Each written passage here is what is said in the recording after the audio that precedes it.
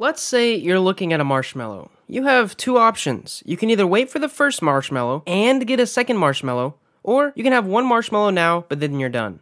How long do you think you'd wait for that second marshmallow? Or would you wait for the second marshmallow at all? This is the dilemma facing preschool-aged children in the 1960s.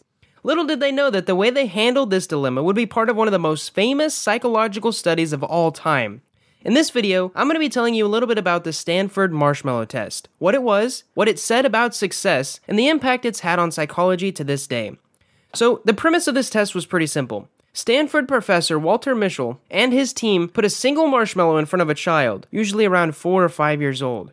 They told the child that they would leave the room and then come back in a few minutes. Now, if the child ate the marshmallow, they could not get a second. But if the child waited until the researchers was back in the room, the child would get a second marshmallow. Researchers recorded which children ate the marshmallow and which ones waited. And then, researchers waited. They waited and waited and waited. And when the children were teenagers, the researchers revisited the children and asked their parents a series of questions about their cognitive abilities, how they handled stress, and their ability to exhibit self-control under pressure. They also took a look at the child's SAT and ACT scores. And a few years later, the researchers tested the participants again on their self-control. So, what did they find? Well, in short, Mischel and his team found that developing self-control as a child had a profound impact on the child's later success in life. Success came in many forms. In general, the children who waited for the second marshmallow scored higher SAT scores, reported lower levels of substance abuse, were less likely to be obese, and overall had better social skills and self-control, according to their parents. In fact, one of the children who succeeded at the marshmallow test, which surprised me, was Susan Wojcicki, YouTube's very own CEO. Her mother, in her book, How to Raise Successful People, actually noted that one of the researchers contacted her and said that Susan was the child who waited the longest. So, due to the nature of the experiment, the results were published in the 1980s and the 1990s. Since then, the world of psychology has regarded this study as one of the most important studies, paving the way for different ways of looking at how personality influence and predicts success. But let's talk a little bit about why the children would eat the marshmallow right away. Well, the marshmallow test was able to give researchers a link between self-control and success.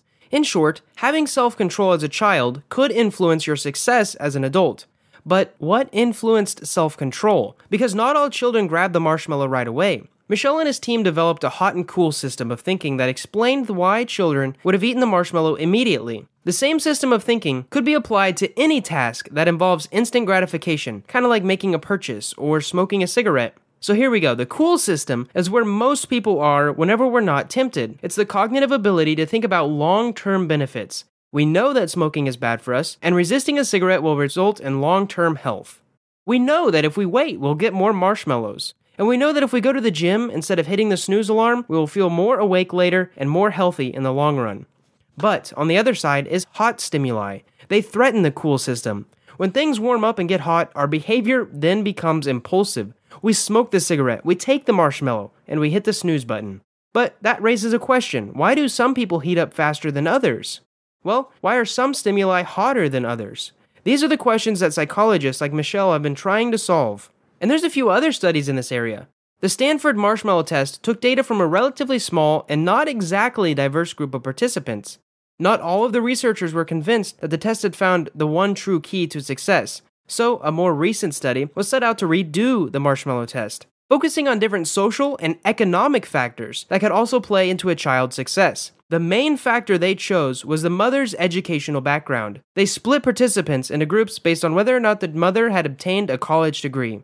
Researchers also controlled for factors like family background, early cognitive ability, and the child's environment at home. In short, what they found was that self-control didn't exactly have an impact on the success, like the marshmallow experiment said that it did. Children who came from more wealthy homes were more likely to just practice self-control.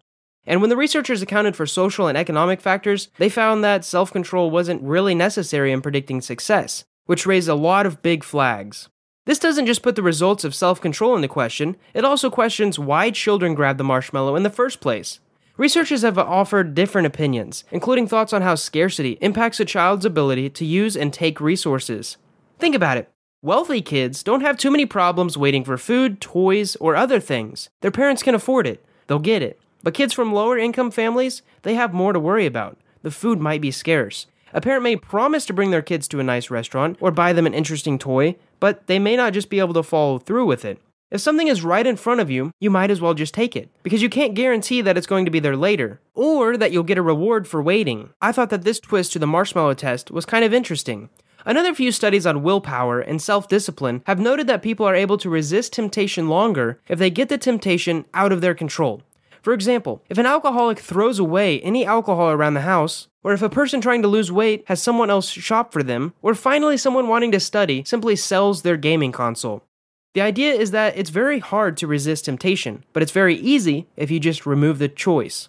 In the marshmallow experiment videos, they found that the kids who did the best were the ones who distracted themselves. They covered their eyes, they played a game, or maybe they sang to themselves. This is just a little bit more insight into the theory of willpower, but I'll have another video on that later. Let's get back to the marshmallow test. While recent studies have claimed to debunk the marshmallow test, it's impossible to deny that the impact of the study is very interesting.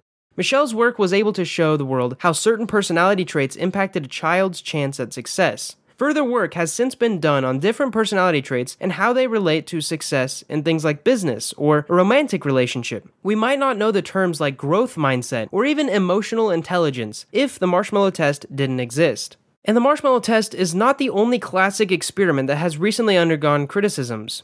Psychology is currently undergoing what is called a replication crisis. Replications of world-renowned experiments like the marshmallow test or the Stanford prison experiment show that these tests may not be as solid or accurate as we once were taught in schools. Like any type of work that involves the scientific method, psychology is always evolving and psychologists are continuing to tweak, change, and adjust theories that don't hold up to modern tests. But as we get back on the track, self-control does have an impact on behavior and possibly success. But it's up to the current and future generations to learn more about just how self-control is actually influenced, and how it influences other personality traits and factors. So as I end this video, I want to thank you so much for watching this video on the marshmallow experiment, and if you have any questions, feel free to leave them below. I love to respond to questions. And I encourage you to watch more videos in my social psychology series. I'll see you in the next one.